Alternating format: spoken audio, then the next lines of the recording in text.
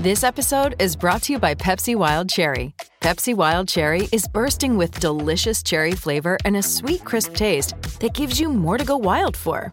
Getting wild may look different these days, but whether it's opting for a solo Friday binge watch or a big night out, everyone can indulge in their wild side with Pepsi Wild Cherry. Also available in Zero Sugar. So grab a Pepsi Wild Cherry and get wild.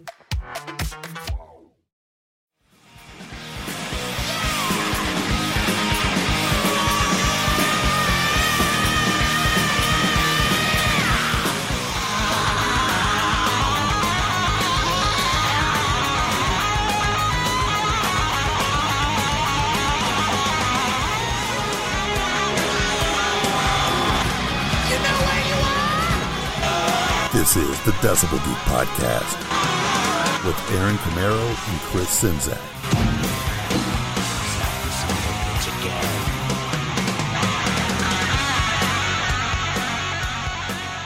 All right, here we are back once again, ready to rock and freaking roll.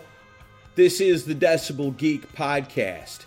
My name is Aaron Camaro, joined as always by a man who doesn't worry about nothing, no, because worrying's a waste of his time. It's Chris Czynszak. What's going on, brother? I wish I could live that statement. I'm doing my best. Yeah. Very well. It's been a rough couple of weeks, but yeah, it's all good. Glad to be back and excited to share this episode with you guys. Yeah, man, this is going to be a fun one today. We got Craig Gass, who's one of the funniest human beings on the planet, Rockin' Pod alumni many times over, and a true comedian out there on the road living it up. He's calling us from Wisconsin, and we're going to talk about Guns N' Roses. We're doing the best and the worst today on the Decibel Geek Podcast. All kinds of fun stuff, a lot of laughs, and a lot of rock and roll. But of course, before we get to all that, we got to take care of our business, and I'll be damned, it's a review. It might be a recommendation. No, this one's a review. A Podchaser style review. 5 pink stars, just the way we like it. I recognize the man sending it to us. It's our good friend Will Honeycutt. And it goes a little something like this. This is my 3rd attempt to review my favorite podcast. Let's hope this one finally makes it to the guys. Chris and Aaron do an amazing job at keeping us old rockers up to date, not only with the legacy bands that we all know and love, but the new artists as well. There really is something for everyone here. News stories, best and worst of your favorite artists, fresh blood for new bands, radio sucks, the list truly goes on and on. The thing that makes these guys different is that they really are just 2 guys that really love the music, talking to each other about how much they love or hate the topic they are discussing. It's like sitting down with old friends. My offer still stands, boys. Come on out to the Party Barn in Lewisburg for a live show. Keep up the good work. Horns up. 5 stars.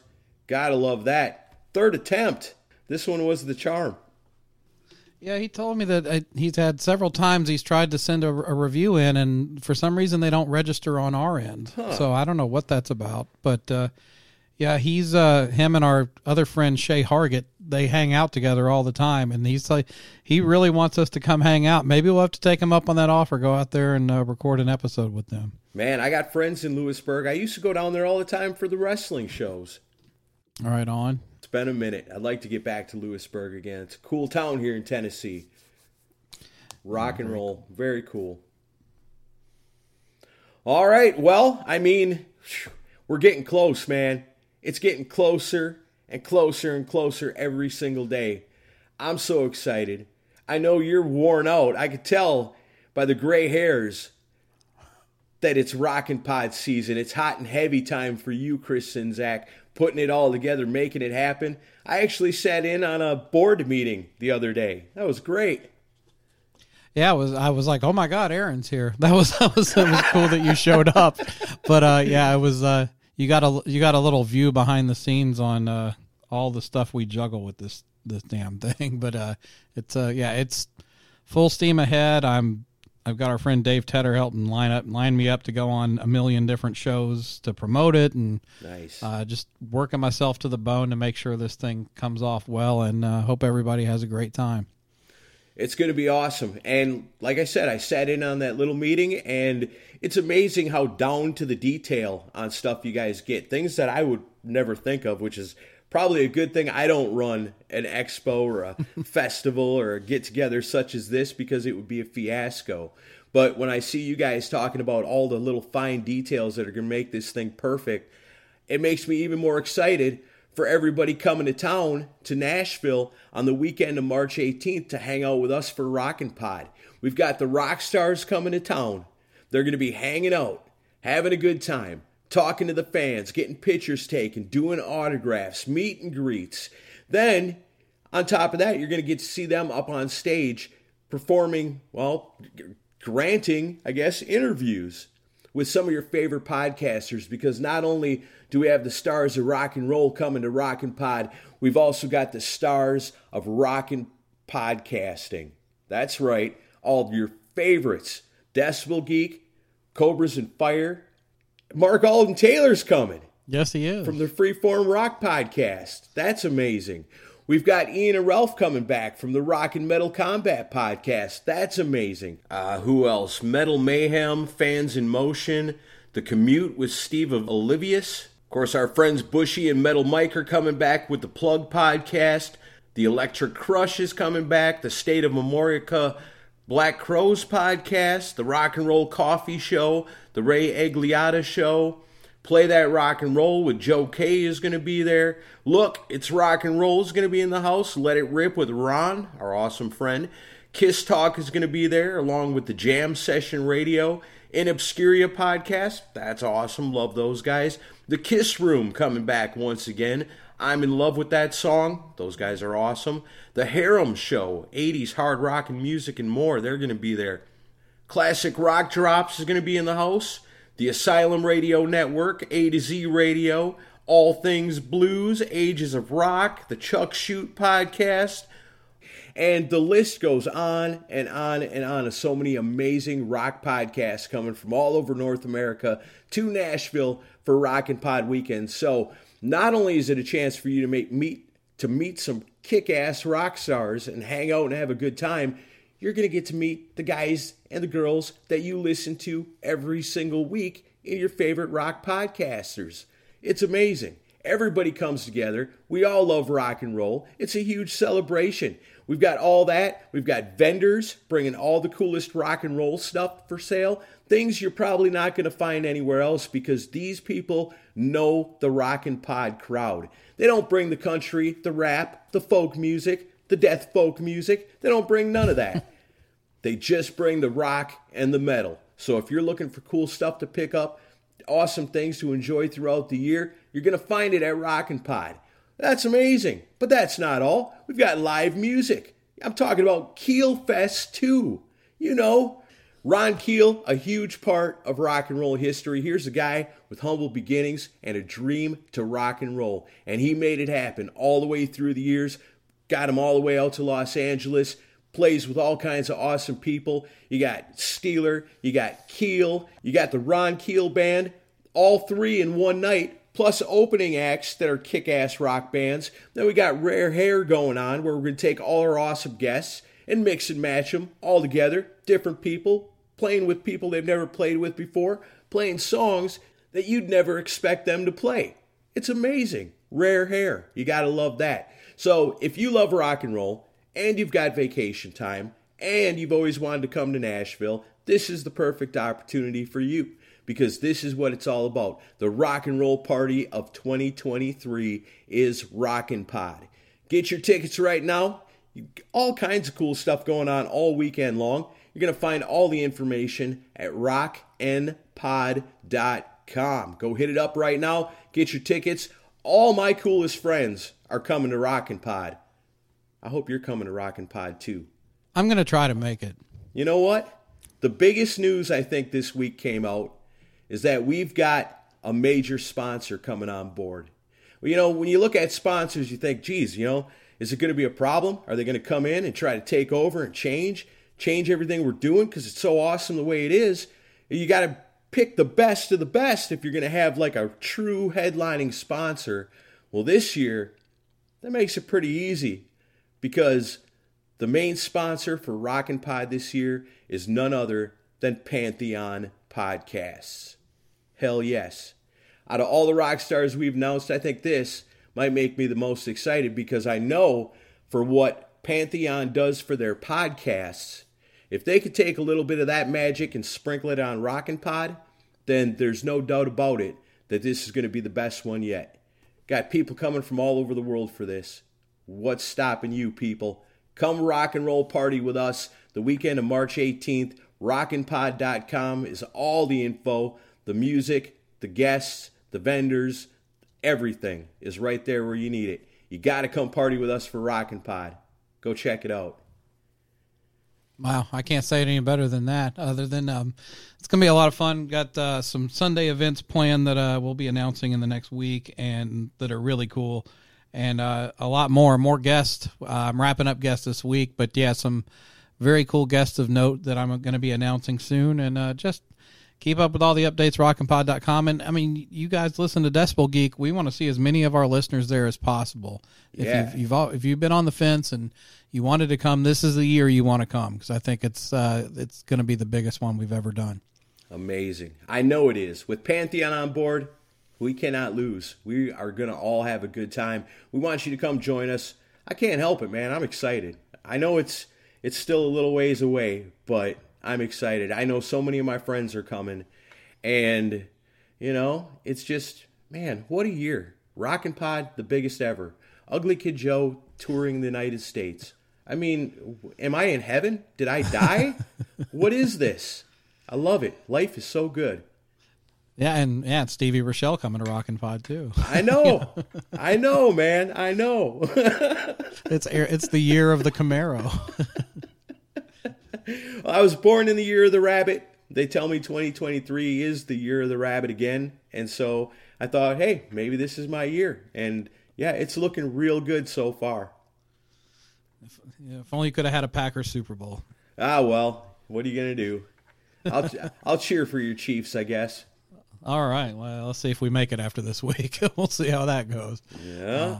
Bum ankle aside. But yeah, come to Rockin' Pod, join us, and have a good time with us. We want to hang with you guys. Yeah, it's going to be amazing. I promise it'll be a weekend you never forget. It's going to be great.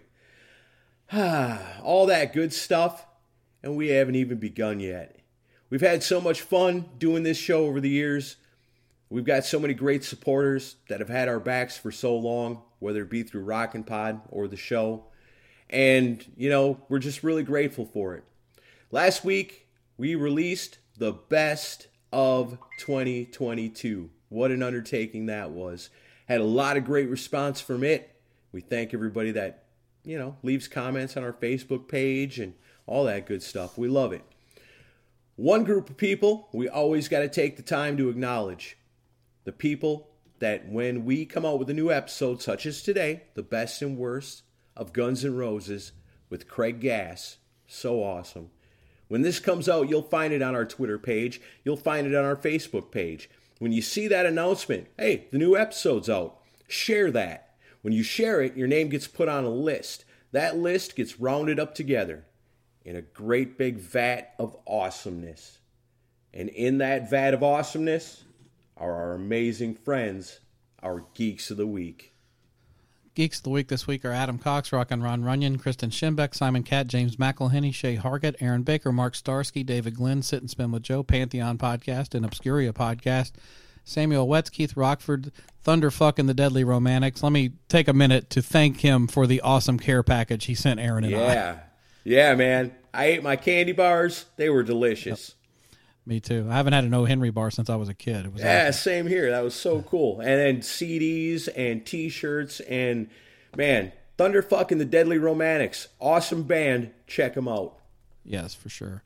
Also, Mark Alden Taylor, Edward LaRue Baker, and Brian Knapp, Jason Warden, Todd Cunningham, Shane Abaird, Jeffrey Mendenhall, Freeform Rock Podcast, Mark and Jerry BS Sessions, David Cathy, Will Honeycutt, Joseph Capone, Victor Ruiz, Scott Crouch, Hakan Bergstad, Jay Shabluski, Eladio, Ernesto Aguiar, JJP, Body of the Soul, Kevin's on Fire, Focus on Metal Podcast, Whiting Guitar Works, Vet Halen, and as always, the Mooger Fooger. That's right. Those are our people. They shared it. They retweeted it. They helped us get out the word of the rock and roll that we love and cherish and want to talk about right here on Decibel Geek. So I guess there's nothing else to handle. We've got it all out of the way. We're ready to rock and roll one of my all-time favorite bands and two of my all-time favorite people, Chris Czynszak, Craig Gass. I'm ready. Are you ready? Yeah, let's do it.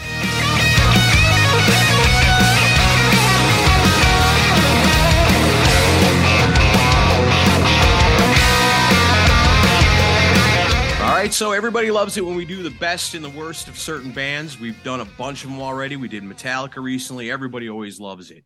And, you know, Craig Gass, by virtue of being at all the Rockin' Pods, has appeared on pretty much every podcast out there. So when we said, hey, man, Craig's coming back, let's get him on the show. It's like, well, we don't want to just interview the guy. Everybody's heard Craig Gass' story. I said, ask Craig what he wants to do. Let's do something fun and different. Craig came back and said, hey, let's do the best and the worst of Guns N' Roses. And I said, hell yeah, let's do that. That sounds great. I have to tell you, it's really weird because at first when we had this discussion about, hey, you want to have a discussion about the best and worst of a favorite band, I was like, yeah, pick a band. I was like, and you gave me a list of other bands that I love that you already covered. And I was like, how about Guns N' Roses? All right, cool.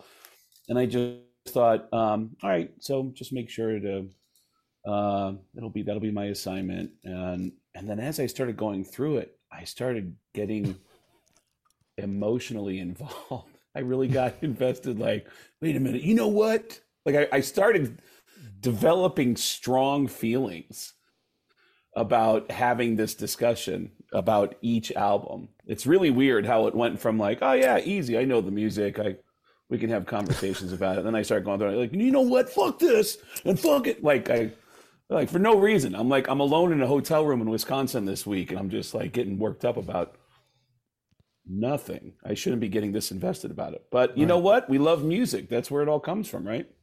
I had the same feelings too, you know, especially listening back to like Appetite. It's almost like you feel it, you know, like I remember how huge Guns N' Roses was. And I'm like in junior high at the time when that all breaks. And so listening back and really listening back to this stuff, it really takes me back to points in my life, you know, and it makes me feel good listening to it. And I think for the first time, I've really listened to Guns N' Roses with good headphones on and really kind of dove into the music instead of just having it on a boombox blasting somewhere. Can we go around the horn here and discuss when did you first discover Guns N' Roses? Because this is an intense thing for me that I want to share with you. So go ahead about how did you guys and where did you guys first remember hearing about them? Well, I know for me, like I said, junior high, I'm a little Kiss fan. I'm probably too young to be a Kiss fan, but, you know, all my aunts and uncles knew Kiss, and I loved Kiss since I was a little kid. And I always remember there was this dude, and he was a couple of grades higher than me. And he had long hair. He was this big guy, and he was just like the coolest dude I ever seen. He looked like he could be in the bands that I love. And one day, I'm this little kid walking down the hallway, and he's coming the other way, and he's like, cool Kiss shirt. And then he kind of puts his thumbs back towards himself and says, but Guns N' Roses is number one. And I was like, wow, the coolest dude I ever seen just spoke to me, you know, like Guns N' Roses, man, what is this? And then it was Welcome to the Jungle. And, you know, from there, it was like, I was all in on GNR just from that moment, you know, because that was the dude. And if he endorses it, I got to check it out. And then, I mean, like I said, a Kiss fan, like Motley Crue and Ozzy, and then Guns N' Roses just blew my little mind. For me, it was, you know, I guess I was about 12 when I first saw the video for Welcome to the Jungle. And I mean, and I'll admit, you know, I was not, I was not as well traveled as you could say knowledge wise in the rock world. So to me, I was in love with all the glammy 80s bands. I loved, you know, Motley, Rat, Poison.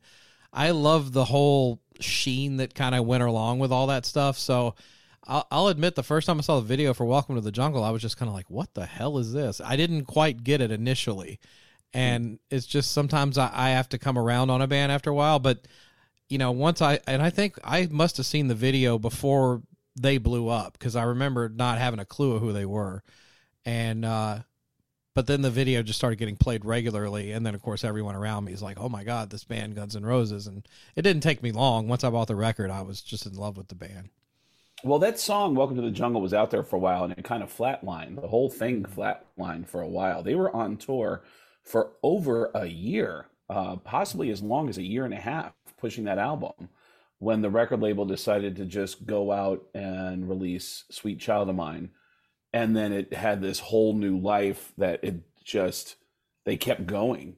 And then Paradise City after that, and it just got bigger and bigger. And then they became this success story that was so the opposite of Metallica. They would end up touring together, these two monstrous bands, but Metallica was like this slow build of no radio, no mainstream support, no MTV, and they slowly just climbed and climbed and climbed for seemingly like a decade before, I mean, Injustice for All comes out and they're headlining arenas with no radio or MTV. Guns N' Roses was one album. It was just overnight this self-destructive. And so many people seem to miss and give all the credit to Nirvana for wrecking all that 80s hair metal, when it was Guns N' Roses that stood behind the hair metal down on their hands and knees, and then Nirvana just kind of pushed them. Like, because Guns N' Roses was so real. I was waiting in line to buy concert tickets for something. I don't know what the concert was, and I had the latest issue of Hit Parader magazine, and I'm flipping through and reading about Motley Crue, Rat, Bon Jovi, whatever big hard rock bands were out at the time, Dio, and there's a page that said up and coming bands, and it just had 4 bands with promo pictures, and one of them was Guns N' Roses. This is before Appetite came out. They're about to release this album called Appetite for Destruction, and it was the weirdest picture I'd ever seen in my life. Like, all these bands were like big hair and makeup, and they would say, don't get us wrong, we look like girls, but we will kick your fucking ass. That was always the talk of all those bands. And then I see this picture of Guns N' Roses, and I just went, whoa, these guys are genuinely scary, number one. And number two, how the fuck do these 5 people know each other? They all look like they came from different bands. There's some weird biker looking guy. He had on chaps and a leather fucking codpiece. Like it was like a studded like underwear thing. And then there was like this real rock star blonde haired guy. Then there was like this mod rocker guy. Then there was a guy with just fucking hair, just so much obnoxious hair. And then there was this other blonde-haired rock guy. I kept going through the magazine and reading all the articles, but I found myself flipping back just to look at the picture because the picture was so disturbing to me. These 5 people that were called Guns N' Roses. So the day that Appetite for Destruction came out, I bought the cassette, and then Guns N' Roses performed at a bar in town. I want to say 2 weeks later. They were going to perform at a bar called the Tucson Gardens, and they were coming off of a tour they were doing with The Cult. I guess they were out with The Cult opening for them when Appetite came out, and then 2 weeks after the release of the album, they did a bar show, and I saw them in front of maybe a couple hundred people, and I just remember thinking and telling friends, and it sounds, of course anyone can say this now, but I remember telling friends, that band is going to be bigger than the Rolling Stones. They're so real. And they were so real that everyone stopped wearing makeup. Everyone started wearing like flashy clothes, and Guns N' Roses just looked so fucking real. They looked homeless. And within the next 12 months, every bands were like putting out like a thing would say hairspray with a circle and a cross through it. We're anti-hairspray. And it's like, but you were all wearing hairspray on the last album. Yeah, man, we're a jeans and t-shirt band. And everyone was anti-glam. And it was because of Guns N' Roses. It just affected everything. And then when Nirvana came along, musically that affected everything. But the image of Guns N' Roses and the level of writing of the music, and they just seemed like a real scary, dangerous bunch of real drug addicts, real honest to God drug addicts. And that's my speech that I wanted to deliver at my high school graduation, if they would have let me graduate. So there you go. Anyways, I know you didn't want a soliloquy about. That's what we're here for. Like, Jesus Christ, is Craig going to shut the fuck up? We got 6 albums to get through. All right, we get it. You saw the band before everybody else. Enough, Craig. Let's fucking get to it. All right, sorry. I am jealous of you for that. I'll say that. I should have sent you some pictures. I've got crazy pictures hanging out because I became friends with their drummer. And we would hang out over those first couple of years, and I have a lot of pictures hanging out with Axl and Slash, and I'll send them to you. I've been digging up old photos and videos of stuff of from back in the old days of when I was a kid going to shows, hanging out with my favorite music artists. I have a video of when I was 17, 17 or 18, hanging out with Sam Kinison. Long before I ever wanted to be a comedian. So I've been like digging through stuff and putting on my Instagram. So, so we can direct people there, but let's get into it. Sorry, it's your show. Claude, you got any wild stories from those times of being young and hanging out with young Guns N' Roses? Yes. In fact, there's a doozy of a story that Slash wrote about in his autobiography that he doesn't realize is me. He refers to me as a kid that used to hang out with the band.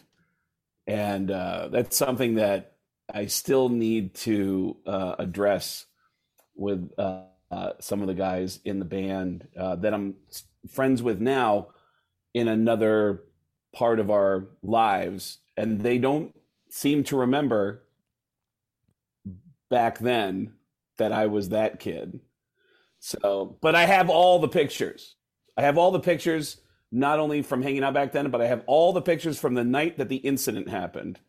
And so I know that's very cryptic, but I post some of those pictures on my, but yes. So the long and short of it is, so they played when I was like 16 or 17 in Tucson. And then Steven Adler was still the same person he is now. Very extroverted, very warm, very friendly.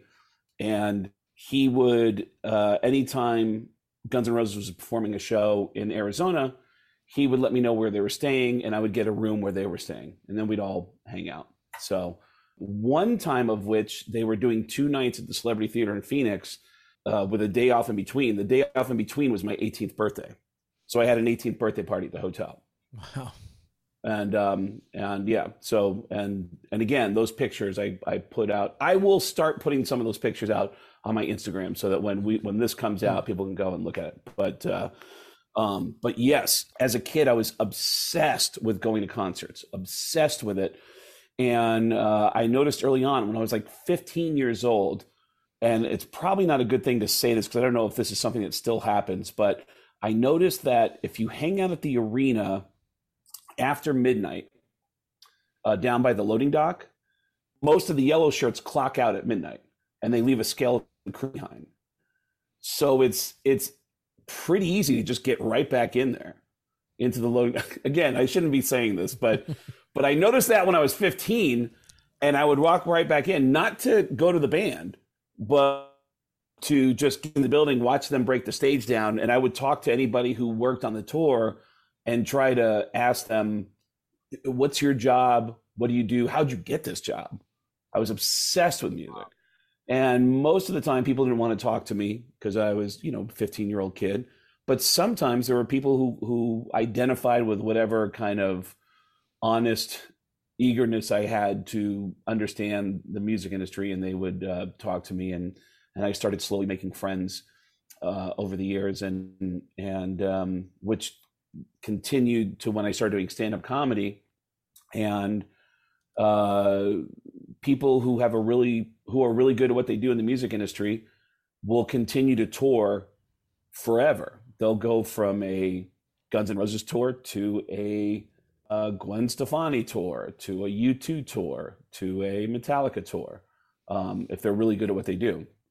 So when I started doing stand-up, I would hand my, at the time, VHS tapes to my friends who worked on the road in the music business, and they would just show those VHS tapes to all the bands they worked for and the crew. And so everybody started to get to know me on those shows, which I measured success in stand-up comedy by how often I was getting into shows for free, because that was more important to me than my career. I just want to keep going to shows. I love music so much. Right. So every TV show I've ever been on, in the back of my mind is like, oh my God, I'm going to have such a fun summer going to shows now because that TV show's out, so. All right. Well, there you have it. That's how we all became Guns N' Roses fans. Different parts of the world. Craig Gass is hanging out with them, for crying out loud. How cool is that? So I guess let's get into the music. Yeah. All right. Let's do it. Where do you want to start? Well, I don't see a point really in covering Live Like a Suicide. It's got some great stuff on it. I like the Rose Tattoo cover, but I figure we'll get started with Appetite because that's the one that everyone pretty much came in on.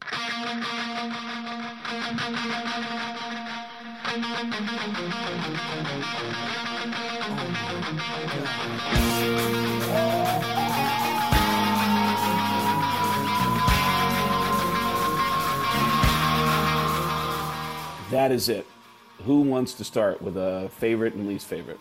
Man, we've done a lot of these shows, the best and worst, and I've had a lot of conflicts within me trying to choose the best song off certain albums.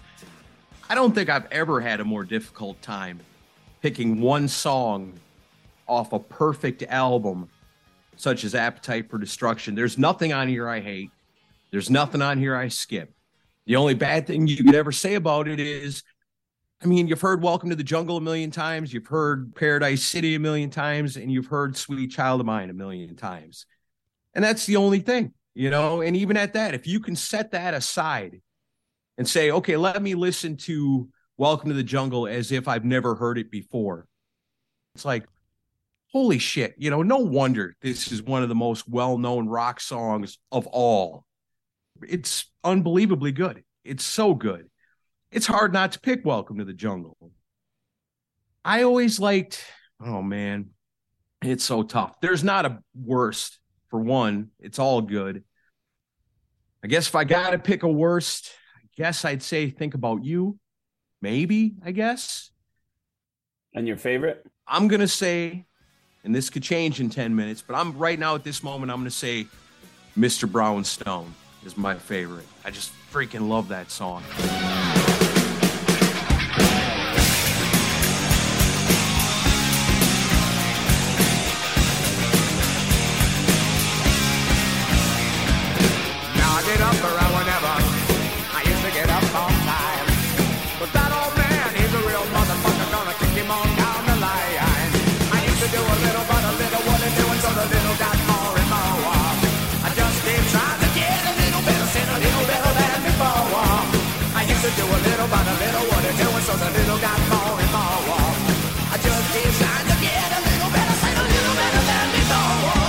What do you think, Chris? Brownstone might have the best riff on the whole record, and And actually, when I was a kid for a while, my favorite was Rocket Queen because I loved the changeover it has at the end. But me too. Yeah, that gets honorary mention for me. But yes, yeah. But I didn't go with it for my favorite. For my favorite, the one that I go back to the most these days is "It's So Easy." I just think it's got such a cool swagger and attitude to it. Interesting. And for worst, like Aaron said, I don't really ever skip any of them. I guess I would go with Anything Goes because it's more of just a standard rock song, but I still never skip it. I love that they still to this day It's So Easy.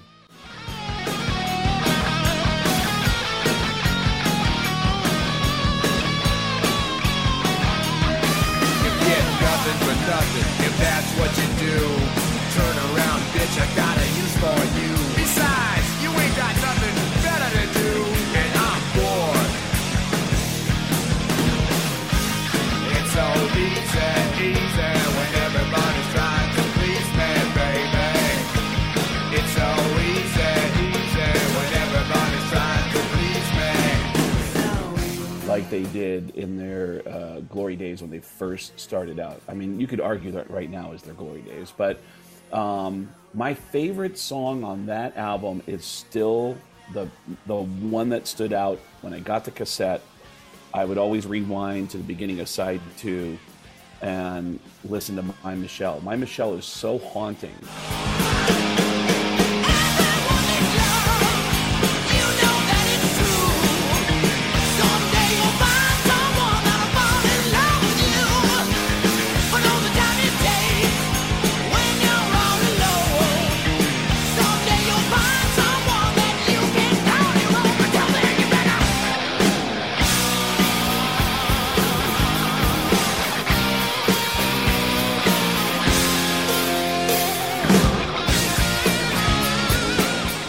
Unlike anything that was going on at that time. I mean, there was a lot of things that stood out about the album.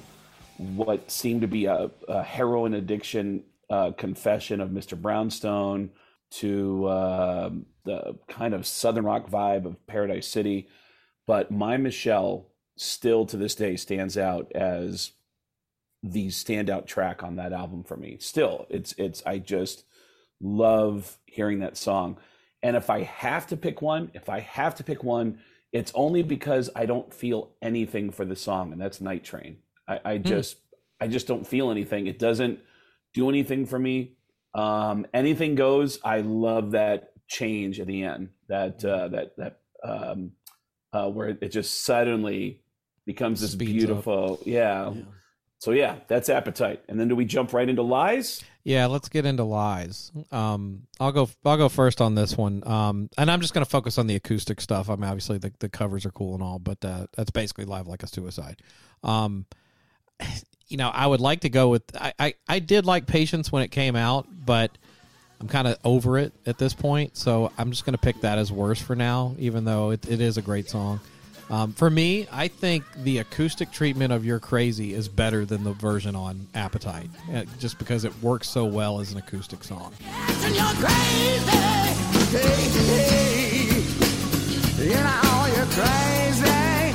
Oh my, you're fucking crazy. Oh child, you're crazy. Hey, hey, hey, hey, hey, hey,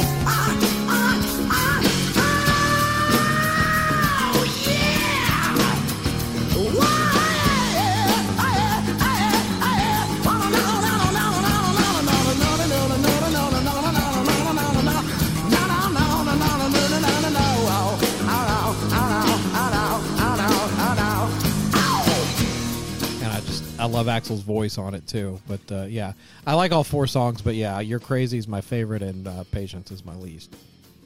Yeah, I think I'm going to agree with you on worst. I mean, I was kind of bummed out when Patience came out because with Appetite, they were really heavy. Every song was just rocking and cooking. And then when Patience came out, it's like, oh no, I don't want Guns N' Roses to turn into like Bon Jovi and shit. So it was kind of a shock to get that acoustic album because it was so much lighter than anything on Appetite. And I wasn't really a big fan of Lies. But I mean, it was GNR. The songs are still great. I don't want to catch no shit for this, but my favorite song on the album is 1 in a Million. I always wish that the way you got the acoustic version of You're Crazy on this, I wish we'd have got a full electrified version of 1 in a Million, because it always felt to me like the song was kind of trapped by the acoustic guitars. Like, this should be a loud, rockin', hard, fast song.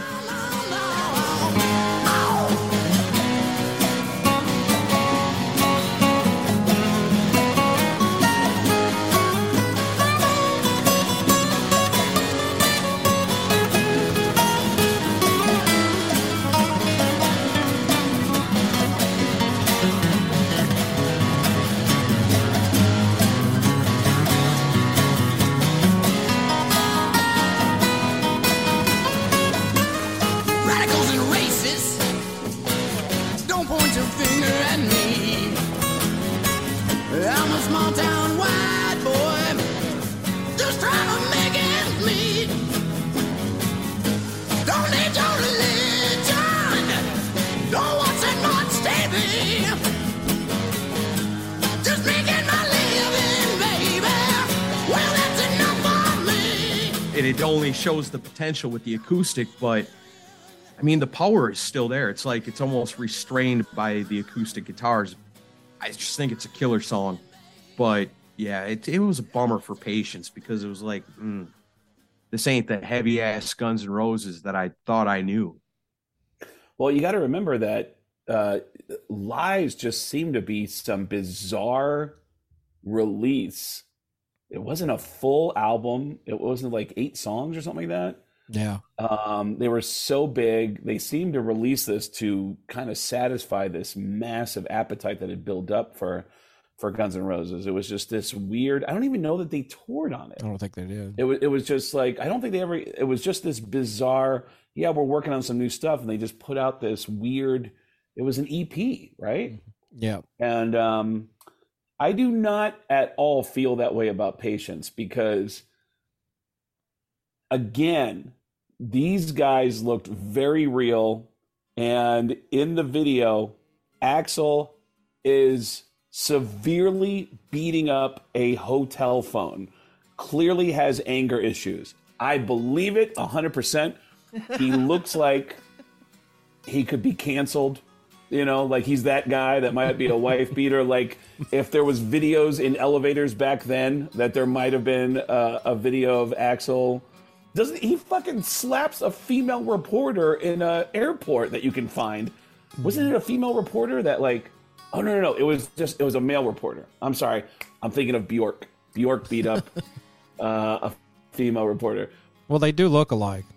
They do look alike. Yeah, male and female reporters do look alike. No, I'm talking about Axl and Bjork. Bjork and Axl do look alike. I'm trying to save it in any way that I can. I'm like, yes, they all look alike. They all look alike. Whatever, they all look alike. But yeah, I got the feeling in listening to Patience, I was like, it just felt like this is a man with a serious anger problem. Got some self-awareness.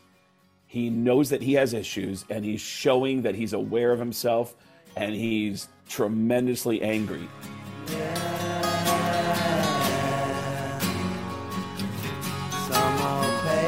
I've been walking the streets tonight, just trying to get it right. It's hard to see with so many around. No, I don't like being stuck in the crowd, and the streets don't change, but maybe the name. I ain't got time for the game, 'cause I need you. Yeah, but I need you. I need you. I need you. All this time.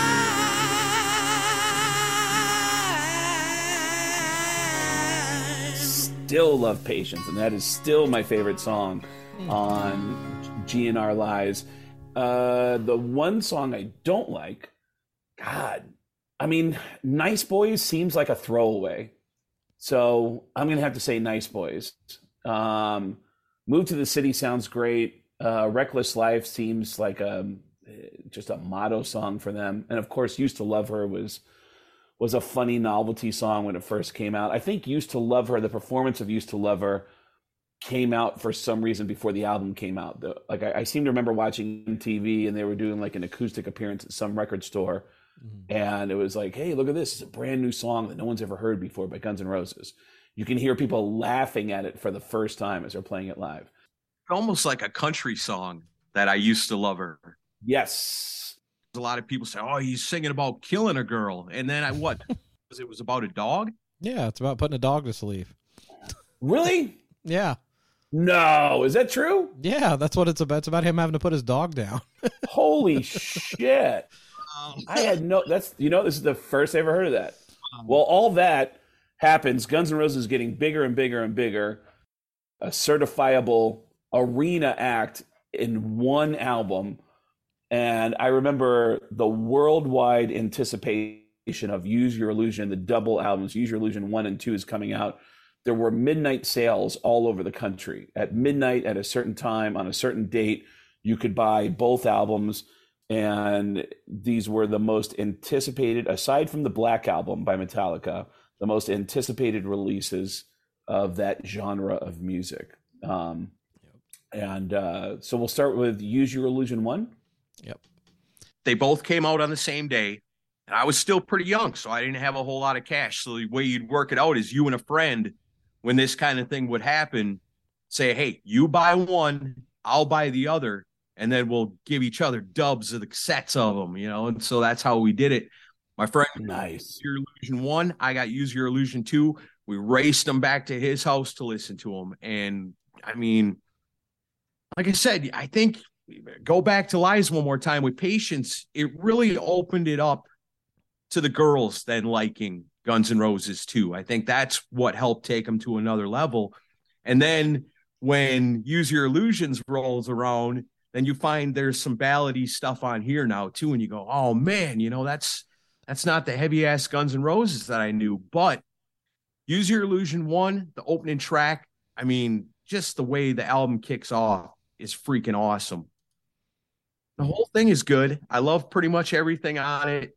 As far as my favorite, it's hard to pick, but I think I'm going to go with the song Don't Damn Me, just because it's a hard rocking tune. It sounds to me like it could have been on Appetite. Find out later on, I think this song was written back earlier in their career and then brought back out for this. So that makes sense.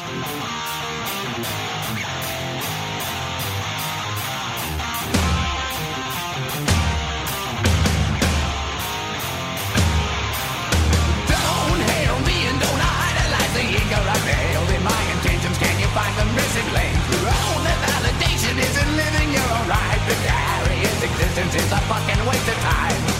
So I send this song to the abandoned. I said what I meant and I never pretended, as so many others do, intending just to please. If I damn your point of view, could you turn the other cheek?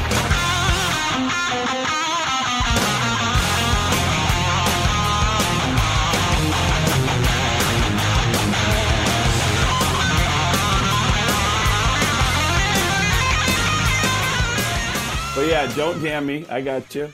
Love it. Sounds like it could have been on Appetite. That's what I like the best. That's why I love that song the best. Even though there's a lot of stuff on this album that's a lot like that. I guess for the worst, again, this is the first time I've listened to these albums in quite a while, I guess. And wearing the headphones and really listening to it. I saw something not too long ago where there was a thing where vocalists were rated on their range.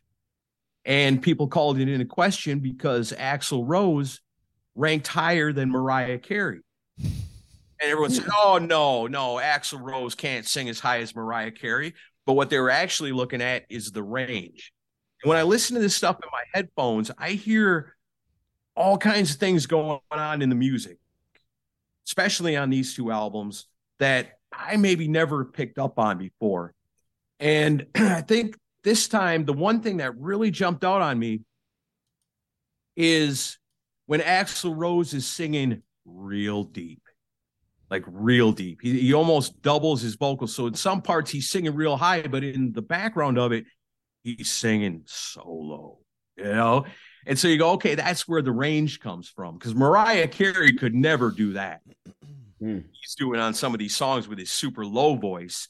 And got emotional listening to this too, because it's been a long time. These albums were a big part of my life when I was young and getting into this kind of music. And to really go back and do the deep dive on them really awoken me to the fact that Guns N' Roses truly is one of the greatest bands of all time. I love this album a lot. There's nothing on here I didn't immediately put on my iPod and say, I want to listen to more of this. I guess if I got to go with worst, it's hard to choose. I really kind of like it all. But I'll go with the kind of country-ish song, You Ain't the First. It's just different than the rest. And I mean, it's still cool. It doesn't rock like Don't Damn Me. Chris? Yeah, I mean, I like a lot of stuff on here. There is some filler to me, in my opinion. I almost went with Double Talk and Jive. I like that song.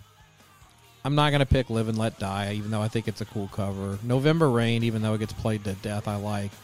I'm going to go with Dead Horse as my favorite. I just love the way that song kind of moves along, and it's got the kind of the early spirit of the band.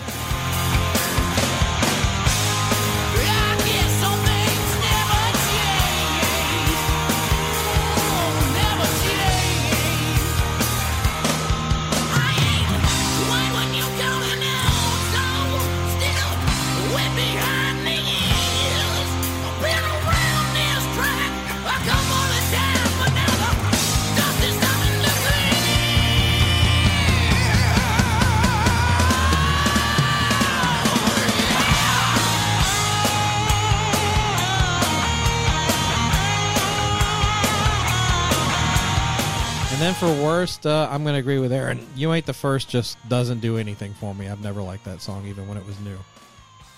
I just remember so many stories about these albums when they first came out. Use Your Illusion has a song called Right Next Door to Hell. I remember that Axl wrote that about a neighbor who was a super fan who had moved in next to him. I do remember going through this album and thinking some of these songs weren't hitting me as uniquely as Appetite did. I was so eager, as was right at the time, to get into this. And some of these songs just, I just wasn't feeling it.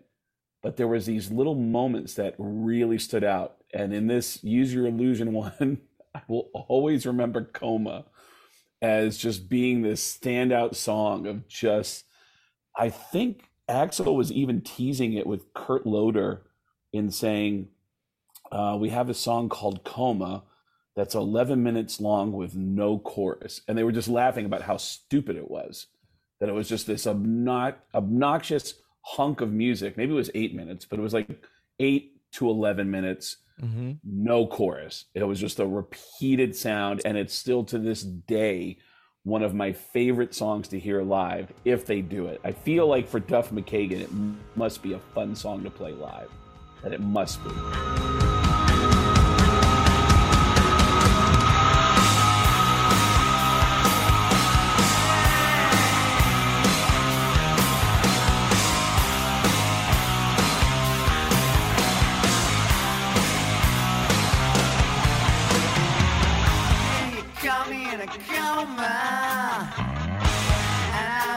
I wanna ever come back to this world again. Kinda like it in a coma, 'cause no one's ever gonna. Oh, baby, come back to this world again. Maybe it's not. I don't know, but it's certainly a cool one to hear live.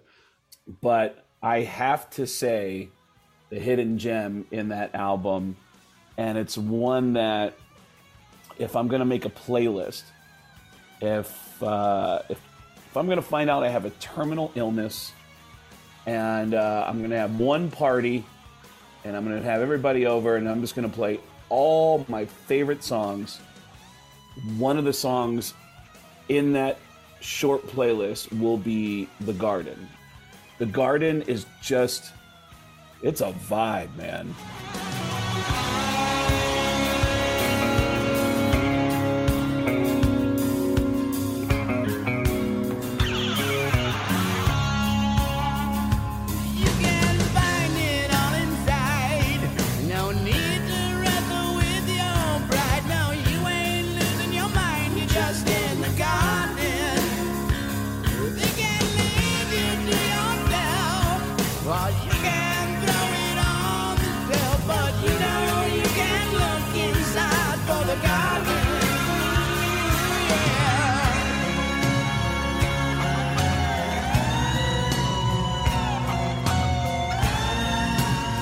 That song is just a vibe. It just, I think they wrote it on Mushrooms or Acid, or maybe Wes Arkeen wrote it. He's one of the co-writers on it, yeah. One of the co-writers, and I think there was some backstory that he was on some hallucinogens when he wrote it. And Alice Cooper's featured on that song too, isn't he? Yeah, yeah. He's awesome on it. And there's just, it's a vibe. It's a vibe that I love, and it just always continues to hit me the right way every time I hear it. So yeah, if you're around me and it's a party that I'm throwing and you hear that song play, I'm fucking dying soon, because that's something that I want to hear. This took a dark turn. Yeah. And again, unfortunately for Use Your Illusion 1, there's a couple songs I could feel like I could do without, and I'm just going to just randomly pick Bad Obsession as the one that I can do without. So, okay. But That's a great album, man. you know what? I do know this great story. I don't know who the fuck told me this. That someone was in the studio with Gene Simmons and Paul Stanley. I am fully aware that Paul Stanley does not like my impression of him. I like it. A few weeks ago, we just did a charity event together in Detroit, and he gave me the greatest line ever. He goes, "Have you heard Craig's impression of me?" And I go, "Oh, here we go." And he goes, "Craig, do your impression." So I do the impression, and I've never heard him say this to me. He goes, "You make me sound like I own a hair salon in Long Island." And I was like, "Oh my God." I've started saying it on stage. I've started doing it as like a character. Paul Stanley owns a hair salon in Long Island and goes, "Hey, have a seat. I'll give you a blowout. Come on in." You know, it's like, I love the idea of it. But there's a story that Gene and Paul are in the studio. They were discussing Guns N' Roses, and someone said, "Well, yeah, Izzy wrote all the songs." Like, "Oh, I thought Axl." I'm like, no. Izzy wrote all the music. Axl wrote lyrics. And they go, "Really? Yeah, Izzy." And apparently there was a moment where maybe it was Gene that said, "Get Izzy Stradlin on the phone." Which I just think is like a get it. And it might have been Paul Stanley. "Yeah, we'll give him a blowout. Bring him in. Let's have some fun." So I don't know. Whatever. So there you go. But yeah, I just but yeah, Izzy was the writer, man. And Use Your Illusion 2. Use Your Illusion 2, for me personally, how do you feel? I liked Use Your Illusion 2 much better than Use Your Illusion 1 right off the top. How about you guys? No, not even close for me. No shit. Yeah. What about you, Aaron? I think when I was young and it came out, I liked part 2 better. But now I think I go back to part 1 a little more. Wow, interesting. All right, well, who wants to start with part 2? I'll go first with part 2. Again, this is another one. It's packed full of good songs.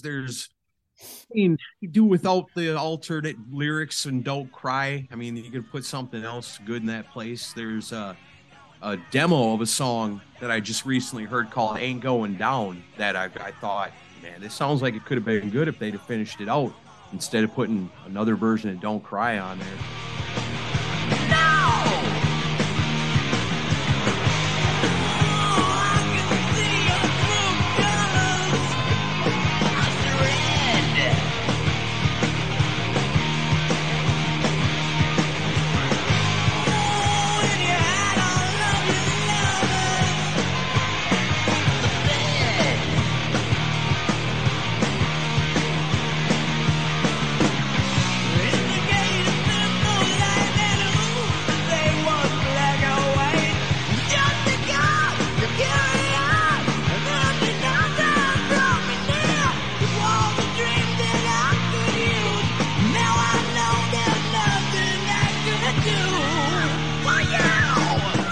But when I was a kid, I was all about Get in the Ring. I just thought that was a badass song. He's swearing, he's talking shit about people, gonna beat people up, and it's like, these guys are, like you said, they're real deal. You know, they might kill somebody if you're not too careful around them. You know, they're the real thing.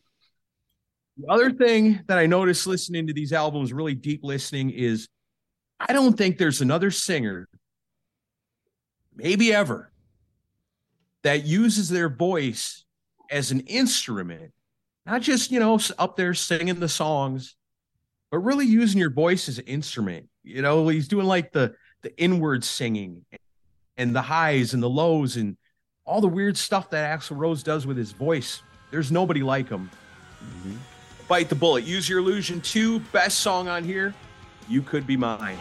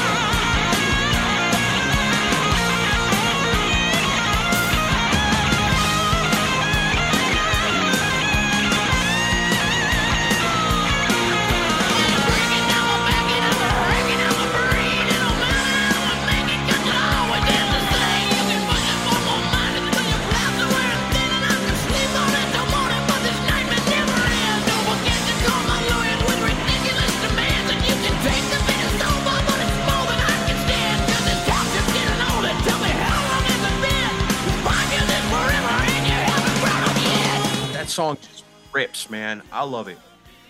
As far as the worst, well, for the first time, this is real easy.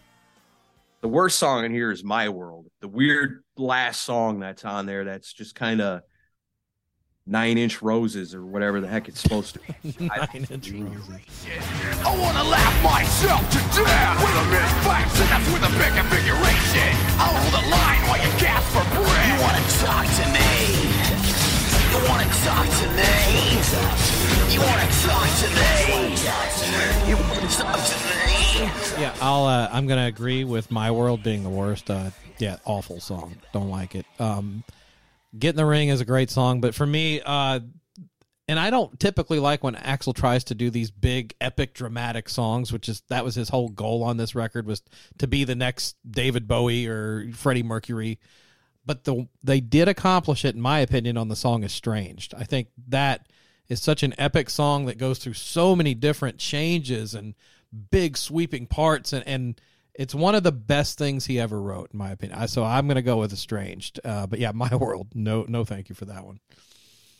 Man, I'm glad that we're agreeing on this.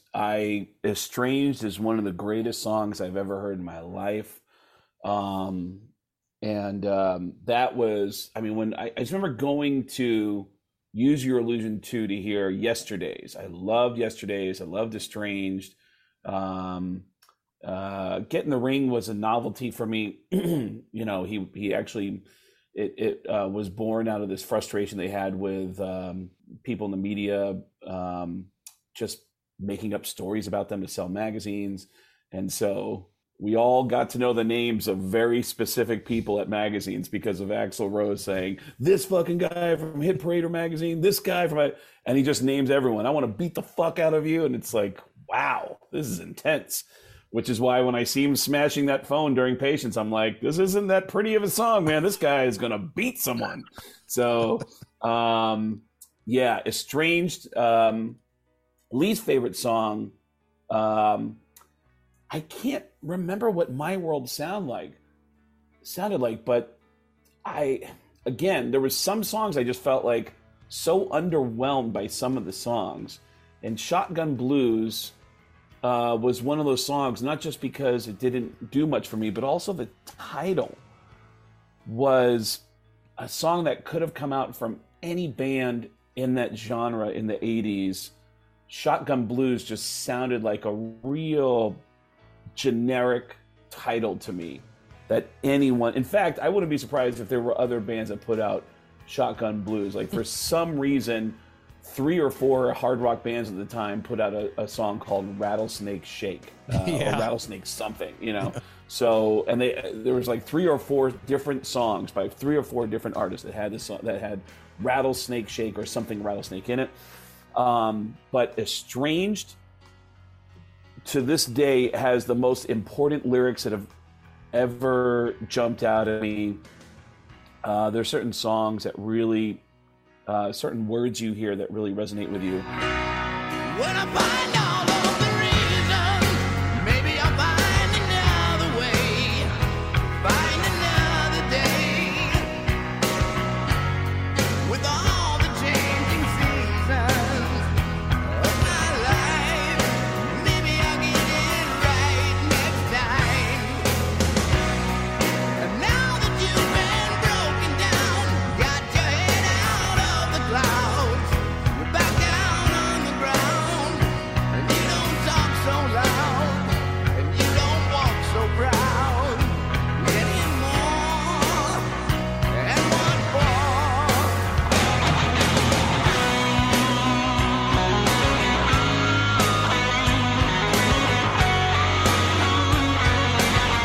From the time I was a kid to the time I started getting into stand-up comedy and then working my way up through stand-up comedy, there are people who are roadblocks for you. There are people who just, for whatever reason, don't like you.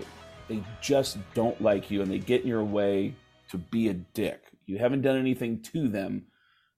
Sometimes they're aggro about it, but there are people that are in your lives that if you just don't give up, eventually they wash away, or they age out and they actually, life catches up to them and they can no longer be a nuisance in your life because they've gotten too old. And there's that lyric in Estranged where he says, you don't talk so loud and you don't walk so proud anymore. And what for? God, did that make me think of so many different people who were just in my way, just to be in my way, just to be an aggravation to me. And they're all gone. And, you know, if you're lucky, those people die. So There's our Oprah moment for the day. if you're lucky, the people in your way will just get old and die. And they did. And, but God, man, that song, but you know, watching, assholes age out has always been profound to me. There's, you know, I think if you live long enough, there are people that intimidated you or scared you, like bullies and shit, that, you know, they get older and their harshness affects their body, and they don't age well. And so those lyrics, God, those lyrics just get me every time, which is why Estranged is one of my all-time favorite songs by any artist. So from here, it's all downhill. Let's continue. Estranged is like one of those songs, like even a Yes fan would be like, that's the song. You know, it's so fucking epic and huge, and they spend $500,000, probably more, on the video with the dolphins. Yeah. Oh, the video, dolphins and shit. Who was it that wasn't it? Wayne's World. They were coming out with maybe it was Wayne's World 2, and Dana and Mike Myers were doing a thing where they were trying to explain videos, and they're like, "All right, Guns N' Roses has a video where Axl Rose enlists in the Navy. Now he's swimming with the dolphins. Now the dolphins are swimming down Sunset Boulevard." Like, it really is bizarre when you really walk through every frame of that video. Like, what the fuck is going on? It doesn't make any sense. You know, he's mentally ill. He's in his house, and the cops are looking for him. Why are they looking for him? He's hiding in this, you know, little spot in one of his bedrooms in his giant mansion, and there's lots of money, and it's crazy. But basically what happens when the guy that you're smoking weed with goes, you know what would be cool, and you have the budget to do all of it. Exactly. And you put all the ideas out in one video. Yeah. Yeah, man. And then the fucking dolphins, dude. Ugh, fucking dolphins, man. Well, how do we get to the rock scene? Show the band hanging out. Well, let the dolphins segue down Sunset Boulevard. Let the dolphins swim down the sunset, and then we'll cut to the band. And then, yeah. Oh, my God. Great point. But I love the excess of it because, I mean, Guns N' Roses is so bloated at that point. So bloated. Now, looking back, there are stories. I think I just saw something about Duff McKagan saying that they just had a studio. They were paying like $10,000 a day, or maybe it was even more than that. It was some obscene amount of money that they just did nothing with it. They just kept paying the money for years, and just realizing, man, this whole thing is just stupid. Meanwhile, on the other end of it, wouldn't you love to be the recording studio going, just like, should I let them know we're still like, you know, I know if I just call Axl and just tell him, he'll be like, yeah, we're cool. Like, hey, Axl, just let you know we're still here. Like, all right, cool. All right, he said cool, so we're going to keep charging him. All right, we'll keep doing it. Yeah, so like on the other end of it, there's just all these people just taking the money, going like, you know, yeah, just softly wanting to just let you know, hey man, just so you know, we just charged your card for another month. It's like, yeah, all right, cool, yeah. Yeah, call me if you need me. Hopefully you won't. So playing ping pong. Oh, that's another $1,000. Yeah. So now Use Your Illusion 2, the band is just combustible. They're falling apart. They kick out Steven Adler, which was a tragedy. Izzy says, fuck this. He's out. By the time they start touring on Use Your Illusion, Izzy's out, and they bring in, what's his name? Matt Sorum. Gilby Clarke. And Matt Sorum. Oh, that's right. Well, Matt comes in. Was it Farm Aid when Axl... Farm Aid was Steven Adler's last show. Mm-hmm. Steven's last show. And then before that, when they opened for when they opened for the Rolling Stones, Axl makes a declaration that like, if some people don't watch what they're doing with Mr. Brownstone, they're going to be out of the band or something like that. And then and then Steven's out of the band. And now the next album is Chinese Democracy. Is that the next album? The Spaghetti Incident. Spaghetti Incident. Okay. All right. I was excited when it came out. You know, like I said, Guns N' Roses crazy. All about it. Whatever they're coming out with, I'm buying. I got the Spaghetti Incident. It introduced me to a lot of bands I didn't know about before. You know, and I thought that was pretty cool. To me, I remember seeing the video for Since I Don't Have You and going, what the fuck is this? You know, it's the first time I was really disappointed with Guns N' Roses. It's like, looking back, I think they weren't already going to explode anyway, implode, I guess. That hurt them, I think. Because here they were this band that everybody took so seriously, and then it's just not a good song for them to do. I don't like it, but, I mean, it's still better than the stupid Charles Manson song, which is by far the worst thing on the Spaghetti Incident. I wish they would have made a video and released a single for Black Leather. You can try to hide, but you won't get far. You can let her in, and you'll start again. Well, you can't refuse, and you just can't choose what she's gonna do. Well, you can't refuse, and you just can't choose what she's gonna do. Scratch, scratch, she's crawling at the door. Oh no, I can't take it anymore. Crack, crack, I'm feeling so sore. I've never seen a match for Black Leather is the best thing on here. That is one killer song. It sounds like it should be a Guns N' Roses song. So that's the best Charles Manson song. Probably the worst thing they ever did, including My World. Yeah, for me, I didn't really get into this record at the time, and I was still pretty naive when it came to music history. So to me, I was like, it's them covering a bunch of bands I've never heard of, so I don't really care. I mean, I did give it a listen, but I didn't really pay attention to it. Obviously, to me, they picked the right single to release from it. Their cover of Nazareth's Hair of the Dog is fucking great.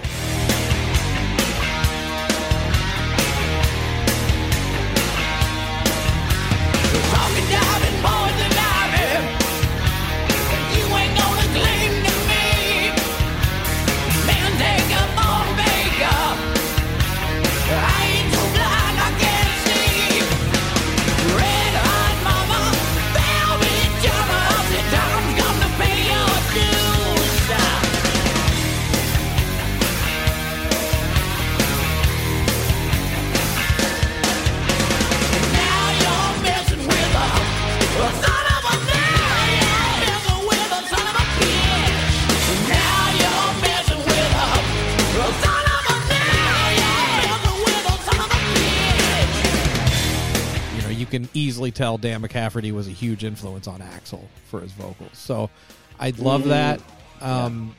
That's a perfect song for them to cover. But then if I have to pick a worse, the Manson song is stupid, but I view that more as just a novelty thing. So I'm gonna pick that UK Subs cover of Down on the Farm. We do not need to hear Axl Rose trying to do a British accent. It just doesn't work. And I like that one. This is where the band, I mean, you were saying this is the end of that classic era. The classic era was done by this. The classic era started to implode in the middle of the Use Your Illusion tour. I don't know why, but I'm just remembering that I believe the opening nights of Use Your Illusion were at here in Wisconsin, actually, at Alpine Valley?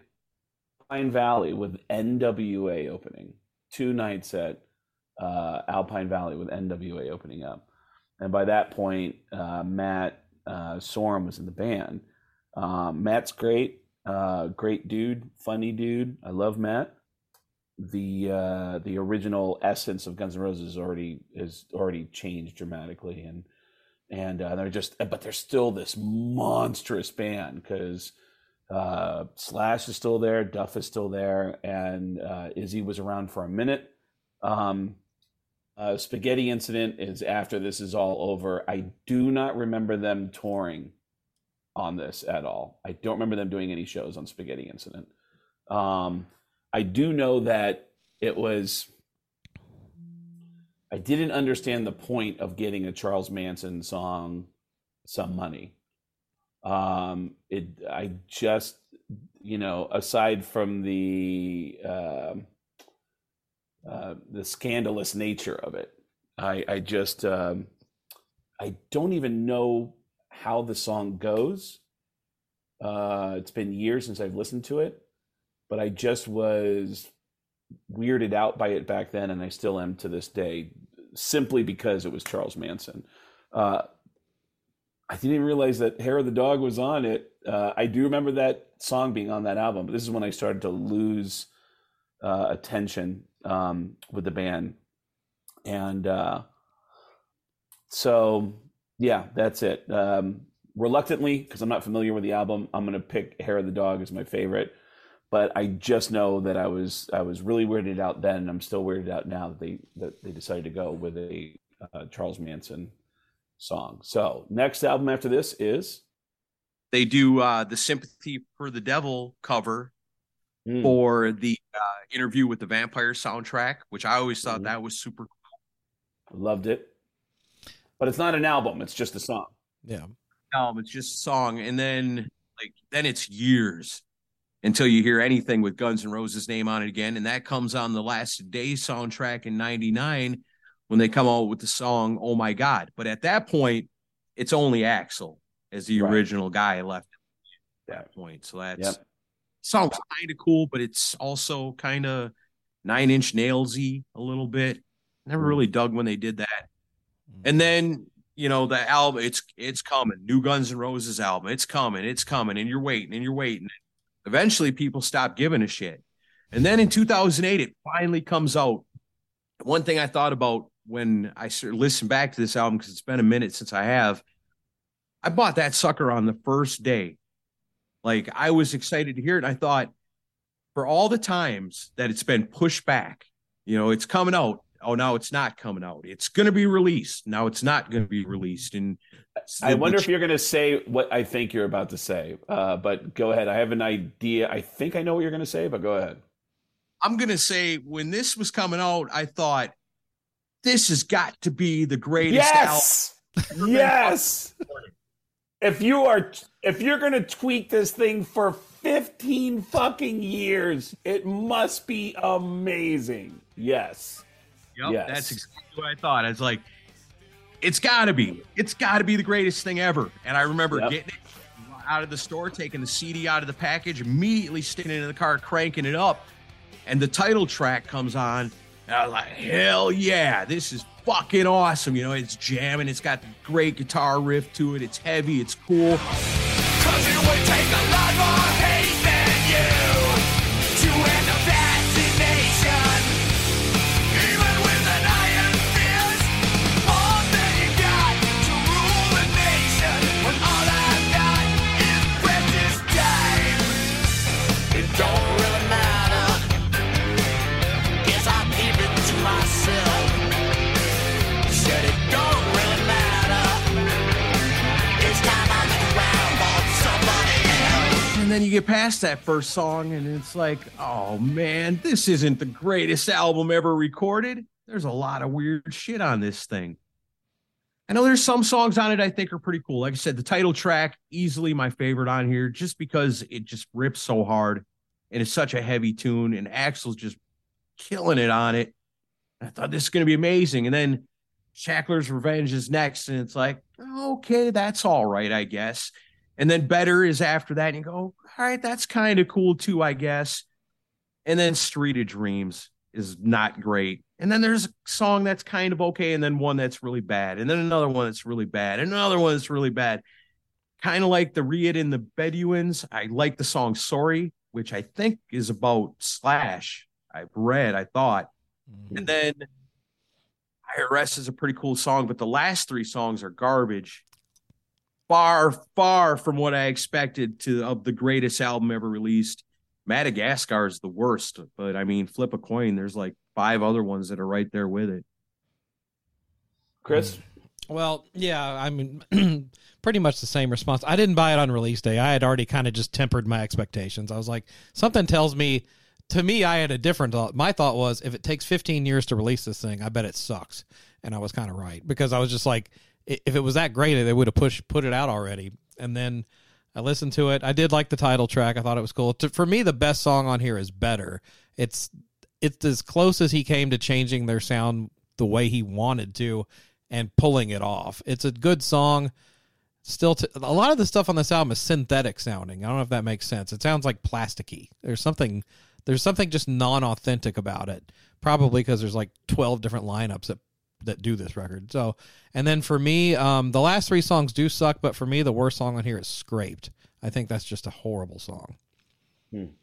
Well, again, this is an album that I intentionally never listened to because it wasn't Guns N' Roses. It was Axl. It was the same reason why I avoided seeing them live. I remember they were doing a residency in Vegas, and the girl that I was dating at the time said, let's go to Vegas and go see Guns N' Roses. And I kept telling her that's not Guns N' Roses. And she's like, yeah, it is. Axl Rose is Guns N' Roses. And I said, no, if Mick Jagger goes out and does solo shows, that's not the Rolling Stones. That's Mick Jagger.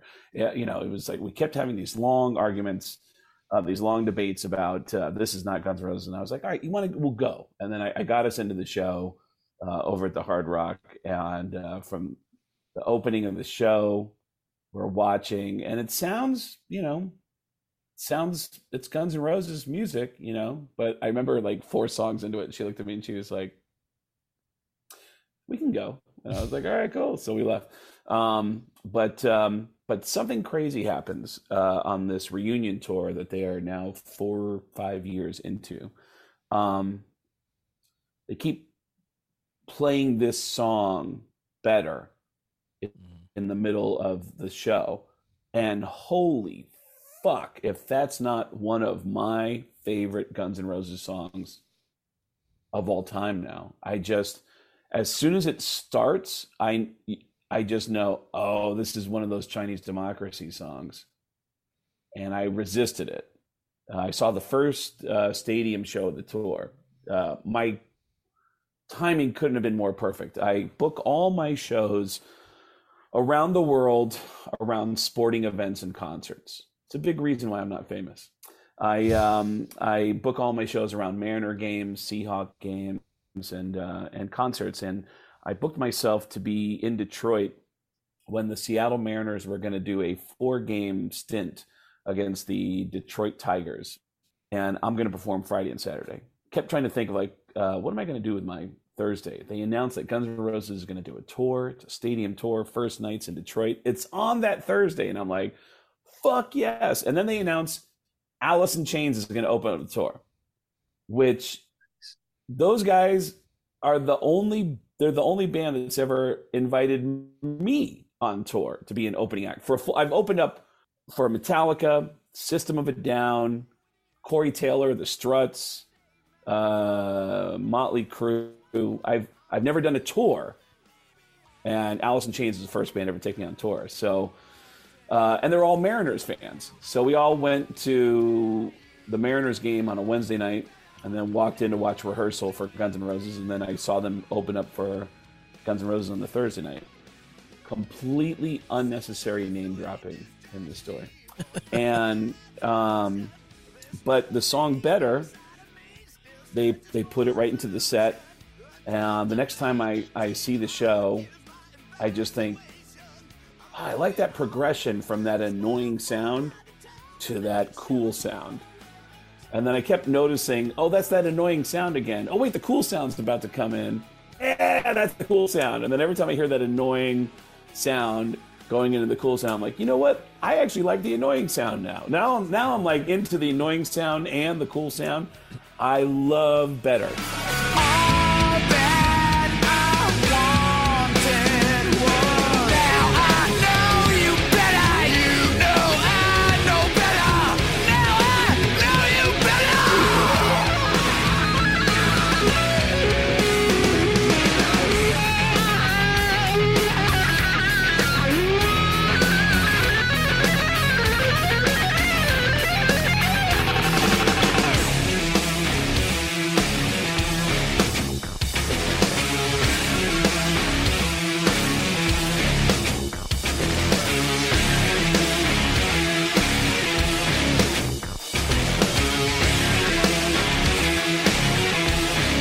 Can't tell you anything else about Chinese Democracy, but Better is a phenomenal song. I would love to know if DJ Ashba wrote that. If he did, he definitely deserves credit for writing a phenomenal song. Axl and Robin Fink wrote that one. Robin Fink, okay. Now after this, we're going back into singles, right? There was no other albums after Chinese Democracy. That's it then. After that, just singles and an EP. This was one I found that I thought was pretty damn cool. I like this better than anything on Chinese Democracy. Have you guys heard Axl Rose team up with Bugs Bunny for the song Rock the Rock? I watched it when I saw your list, and it does sound better than anything on Chinese Democracy. Power comes, bass guitar, get in the ring, we'll give you a brawl. We're employed to destroy, we're a rock and roll wrecking ball. You gotta rock the rock, smash at the bits, rock the rock, with a heavy metal fist, rock the rock, grind it to the bone, rock the rock, it's a destruction zone. Really, that's hilarious. Not familiar, but I would love to see it. This might be a good time to do a reveal for anybody who's listening to the audio portion of this. For those of you who don't know, Chris has not actually been on this video screen at all. We've been talking to the bass player of the Goo Goo Dolls, who's been in his window. I'm sorry. It's just the hairstyle. Right. Is similar to the bass player of the Goo Goo Dolls. And every time we talk, I think, like, I don't have my glasses on. So I'm like, you know what? Without my glasses on, hairstyle, like, yeah. So, anyways, I gotta start wearing a Michael Myers mask and a chicken bucket on my head. Yeah, right. But I love it. I love the concept of it. I love the whole vibe of people who love a certain artist getting together to analyze and break down what they've done. So thank you for letting me be a part of that. Very cool, man. The only thing other than that was recently they came out with the Hard School EP. I guess it's a single, really. It has 2 songs on it, Hard School and Absurd. Have you guys heard any of that? Mm-hmm.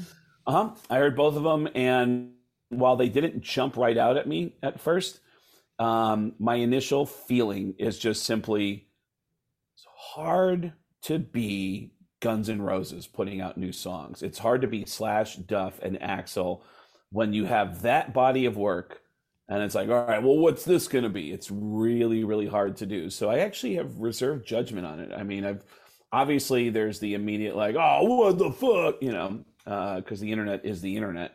But I have no feelings about those songs. I feel like I need to give them time to grow on me. So what about you guys? I mean, they're okay. I mean, Hard School's all right. Absurd's kind of weird. Absurd sounds like it could have been on Chinese Democracy to me, but just okay. Like you said, it wasn't like nothing like, oh, hell yeah, new Guns N' Roses music. This is amazing. But like you said, I feel you kind of feel bad for them because they never truly were able to top Appetite for Destruction. But I mean, who could top that perfect album, the debut? Never recapture that magic. And I guess you'd have to be homeless and on drugs and not have a penny to your name to be able to capture that kind of attitude and feeling on an album, which those guys are so far removed from that. I mean, if Guns N' Roses came out with a new album this year, would you be excited about it? If it was the original lineup, I would. Yeah, and I kept saying when that tour happened, I was like, man, if they could have Steven and Izzy in the band, that would be crazy. And Steven was there. He was at that rehearsal space. I knew I was. That's just more name dropping. The bottom line is this: a friend of mine who was there handling guitars when Steven showed up. I remember asking him, like, I saw him at a birthday party of another name drop. And I said, hey, man, so how's Steven doing? And he goes, how'd you know about that? And I said, I just know. I just know that he's been there. And he goes, I think he's doing all right, man. He sounds good. And but, man, that guy, Steven, I've never met him before. He hugged me like 8 times. That's Steven Adler for you. Fucking love that story. He was really thrown by it. He goes, yeah, man, the guy just he kept hugging me. Like, I just love that. I love that he was like so thrown by that. I adore that about Steven, and but yeah, and I know Izzy showed up just to, there's a story that Izzy showed up just to say hello, and Izzy an offer was thrown at Izzy, and it was like, we'll pay you X amount. And Izzy was like, no, man, let's split it. That's my understanding of it. Yeah. I am just a stand-up comedian who drops every name. I was hanging out with my friend Corey Feldman. No, I don't know. Sorry. But don't drop that. I never met Corey Feldman. I don't think. But best and worst Corey Feldman albums here today. Yeah. No, we're not doing that. What is it? Millennial. What is Ascension Millennium? Ascension Millennium. God bless him. I fucking love that guy. So, how do we wrap?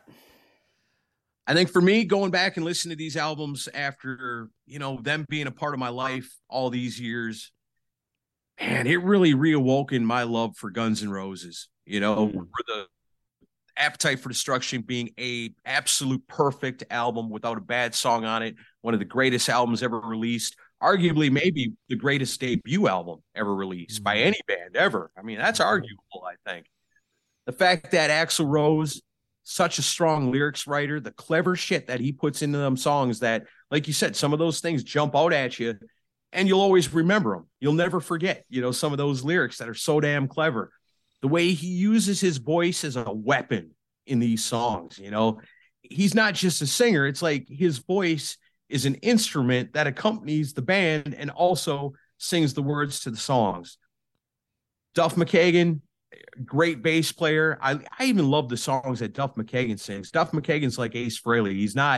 He doesn't have the most beautiful voice, but he has the voice that I like to listen to because it's got something about it that I enjoy. So I love even the Duff songs. And Slash, I mean, you can't say enough about how amazing and creative Slash is. And Izzy, the song's amazing. The solos on these songs are stuff that just blows my mind. They're perfect solos from Slash. You get into Use Your Illusion 1 and 2. Yeah, there's some weird shit on there, but there's also some songs that are just fucking amazing. And there's stuff you can find on Spaghetti Incident that you like.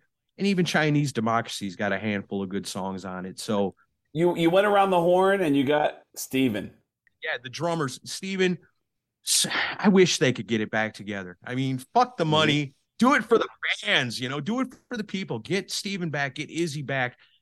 And then go, hey, what would happen if we tried to create something that has the flavor of Appetite for Destruction? Forget all the industrial sounds and the sound clips and all that stuff. Forget all that. Just try to write a straight up rock album as close as you can get it to Appetite. I would love that, to see if they could do it.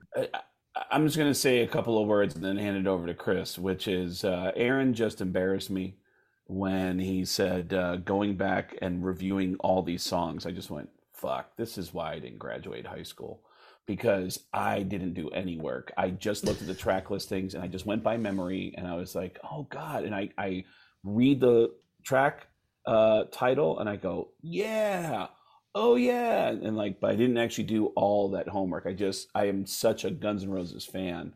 But still didn't graduate high school, and I went to high school for a long time. So there you go. Robbie Takak, what do you got? Sorry. No, it's all good. But yeah, Aaron, you were saying you always wonder what if, the original guys got back in the studio again and tried to write an album again. I'll tell you what would happen. It would be a murder-suicide. They would all kill each other. Yeah. And whoever was left would kill themselves. There's no way it would work. I don't know.